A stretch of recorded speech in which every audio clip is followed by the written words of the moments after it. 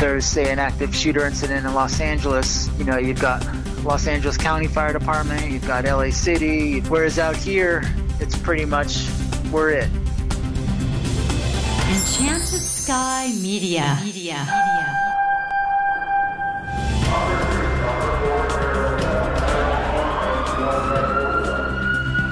This is Code 3, the Firefighters Podcast. Now, here's your host, Scott Orr. That's right, and I will not let Parkinson stop me. Thank you for joining me again here on Code 3. This is the show for and about firefighters. We're informing and entertaining members of the fire service, just like you, from coast to coast.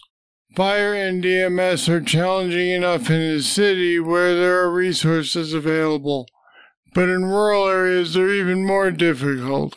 Take EMS, for example. When there's no level 1 trauma center nearby, how do you deal with major incidents? And then there's fire, and it's not all about wildland responses. What do you do when a first alarm fire takes up most of your area's resources? My guest today is well aware of those scenarios. He lives with them every day. Kevin Grange is a firefighter paramedic in Jackson Hole, Wyoming. He's an award-winning author who wrote about his experiences as a paramedic in Los Angeles. That's about as far as you can get from Jackson Hole, if you know what I mean. And Kevin joins me now to talk about working emergency services in rural areas. Kevin Grange, thanks for being on Code 3. Thanks a lot for having me, Scott. I'm honored to be here and look forward to an exciting episode. Me too. So first, give me a thumbnail of your fire and EMS operations in Jackson Hole. Sure. We are an all-hazards agency. So what that means is we respond to structure fires, wildland fires. We handle EMS for Teton County. We also have a hazmat team along with a tactical EMS team.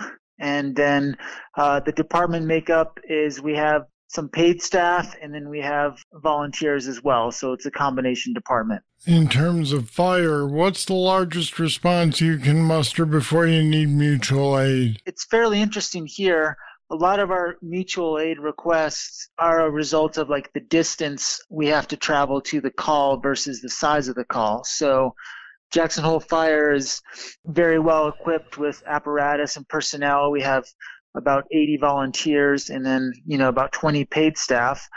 But a lot of times, for instance, we respond to Togety Pass, which is about an hour and a half from town, and we have to drive through Grand Teton National Park to get there. So on a call like that, they'll page us initially, and then we'll ask for a mutual aid request from Grand Teton. So they'll help us out in that respect. And then another example of that is Teton Pass, which is a very high pass that takes you into Jackson Hole. On the backside of the pass is Idaho. So a lot of times if there's a collision there or a medical call or even like a car fire, we'll ask Idaho to assist with that. So most of our mutual aid requests, it's due to where the call is versus not having the appropriate resources on our end. So with all that in mind, what is your biggest challenge as a firefighter? There's a lot of challenges. The fun thing about being a firefighter is, there's just infinite ways to grow and to keep learning. And as I said, we're an all hazards agency. So I guess the main thing out here is we don't have a ton of structure fires that a city department might see. So I think the challenge is just staying up on all your skills. And we do that by just training all the time and, attending conferences like FDIC and just, kind of working together to stay competent on everything. Most of your calls then are medical or are they rescue? Like most departments, I'd probably say 80% are medical. I did also forget to mention on the fires, in the winters, we'll get down to negative 25 degrees. Whoa. And then it's sort of a rural and remote area. So along with hoses freezing, there's also a lot of water supply issues. So many houses out here, there are no hydrants in the area.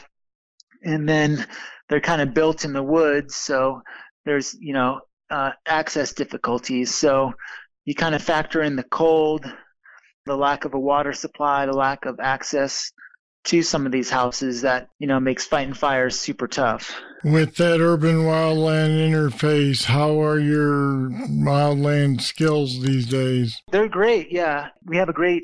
We're surrounded by, national forests and national park. And I assume that you're dealing with the same drought conditions that most of the rest of us out west are? We are. Actually, this year, the last 2 years, we've had pretty good precipitation in the winter. So then it just kind of comes down to, precipitation during the summer and, what the fuel loads are doing. And also, we have a lot of lightning out here, so that definitely affects the wildland season. But when there is an incident, there's U.S. Forest Service teams that'll generally mount the initial attack, and then if they need assistance, they'll call in us. I'll be back with more right after this. Every day, you put your life on the line to protect our families, friends, communities, cities, and our nation.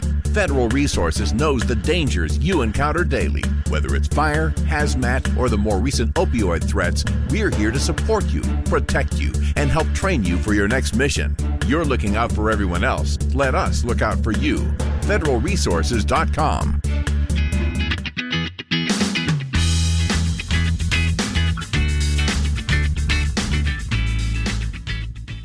All right, let's talk about EMS and active shooter situations. For a while, at least, these were considered to be a city problem. Now we know better, and so what is the differences in handling active shooters in a rural setting as opposed to a major city? I actually just wrote an article on this for GEMS. So Jackson Hole Fire EMS set up the first tactical EMS team in the state of Wyoming. And as you mentioned, sadly, these incidents are, happening all over the country in urban areas and rural areas. So some of the challenges here with, these type of calls, our structure fires and our EMS incidents is just the response time to getting to the scene. It could be 5 minutes or it could be, 1 to 2 hours, depending on where the incident occurs.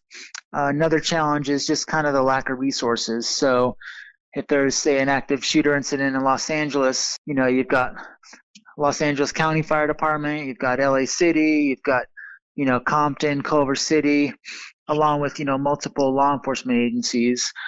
Whereas out here, it's pretty much we're it, although we can certainly ask for assistance from like Grand Teton National Park. But again, it's just going to be generally that longer response time to get help. So along with reduction of resources, there's also, less hospitals out here. So we have a great hospital in town, but our closest trauma center is 2 hours away, and our closest level 1 trauma center is actually 5 hours away in Salt Lake City. Wow. How long is that by air? By air, I think they can generally get there in about 45 minutes. And so that's still an extended ETA, though. Yeah, exactly. And you asked about mutual aid earlier, and I would definitely call, air resources an aspect of using mutual aid. So with your closest cardiac and stroke and trauma center, 2 to 5 hours away, we definitely, call for helicopters and fixed wing airplanes quite a bit. And then it just kind of comes down to if they can land, given the weather in the mountains. That ties nicely into my next subject, which is that I read some of the things you've written about working EMS in remote national parks. What is that like? What's the difference? I mean, if Jackson Hole is different from LA, then certainly that's got to be wildly different. Yes, it definitely is. The interesting thing I've kind of realized is most every book or television show or movie is all about, EMS and fire departments in an urban setting, whereas most of the providers across the U.S. work in like a rural setting. So what I found is in an urban setting, you're just getting a ton of calls. So you're kind of worn out from just, never sleeping. Whereas in an urban setting, in a rural setting, you might only get 3 calls that day, but it's an hour to get to the scene, an hour to get back to the hospital. So the calls are taken, between 2 and 4 hours from beginning to end. That reminds me of a simple question that I think has a lot of impact. How do you feel, or what do you feel when you're on a run that takes an hour to get to and you know that they need your help now? That's sort of a tough thing, because you want to get there and help as soon as you can. What we've learned to do is, sometimes based on the complaint and what we're hearing from that 911 call, we'll launch helicopters even before we get on the scene. And then another thing we do is, while we're driving up, we're kind of talking amongst the crew as far as what our roles and responsibilities are going to be on the call. And then we'll just get that ambulance set up. So if it's a bad trauma, we'll get the IV bags hung. We'll maybe, drop some TXA to get that drip ready, and we'll get our airway equipment out. So by the time we hit the scene, we're just ready to go. Now, what I've learned from working in kind of the rural area is, number one, pack the essentials. So if you're hiking into the patient, you want to make sure you got everything you need to treat that patient. Since these calls can take all day, you want to make sure as a provider, you've got food and water, headlamp, everything you need to be effective. As far as resources, I like the maxim of order big, order early, and don't be afraid to stand units down. Since it does take longer to assemble resources out here, call for what you think you might need, and if you don't need them, you can always stand them down. Another thing is, what I find out here is the environment is always affecting your calls out here. So maybe it's the weather, maybe you want to land a helicopter but you can't, or maybe it's negative 25 below, and your hoses are all freezing. So that's always an obstacle, but I think if you acknowledge it early, you can kind of plan to work around it and to find a creative solution to doing something like that. All things considered, and having had experiences both in a major city and in the middle of nowhere, which do you prefer as a provider? Well, to be honest, I like both. Certainly in a city when the calls are popping off, you just kind of stay in that zone of just running calls, and you're kind of in that flow. So that's definitely a lot of fun. Out here in kind of the rural, remote area, the fun part of the call, say on an EMS call, is you do have that extended transport. So you really get to go down through the whole treatment protocol that you have. So for instance, if it's an allergic reaction, in a city, you might have time just to give that quick epi 1-to-1, and then you're at the hospital. Whereas out here in Jackson Hole, we could start with the epi, then go to the Benadryl, and then maybe get an albuterol on board, and then, even go to a steroid. So you're kind of using that whole treatment algorithm. And also, you're a lot more autonomous. A lot of times we're going to areas where we don't have cell phone or even radio contact. So you're really forced to kind of think on your feet and just, make those good patient care decisions on your own. So they're fun challenges that I think have helped me grow a lot as a provider. And then, of course, the same is true with, fighting fire. You're in the middle of nowhere. The closest water supply might be a couple miles away. It's below freezing. So you're just always forced to grow and think creatively as far as how to solve these emergencies. When you run into, let's say, a paramedic from Los Angeles or somebody from the LA County Fire Department, and they want to know what your job is like, what's the one thing you tell them first? Let's see, that's a great question. I'd probably just say it's dynamic. Of course, their job is always dynamic as well, but out here it's just dynamic from a kind of wilderness urban interface. It's kind of unique out here because we do have 4 million tourists that come through between May and October. Everyone's going to Yellowstone and Grand Teton. And they do some really dumb things. Yeah, it happens. But so we do have, some of those city types of calls, in the, given the density of people that kind of descend upon our town of 10,000. But then we also have, the search and rescues and, the lost hikers, the rock climbing falls. So it's dynamic in that you never know if it's a call in town that's kind of urban in nature, or maybe it's a call out in the middle of the wild. So it's just, every day is different.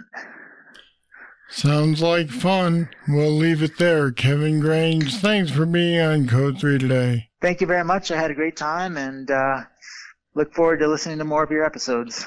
And there's more about working fire and EMS in rural areas and Kevin's books on our website, code3podcast.com/rural.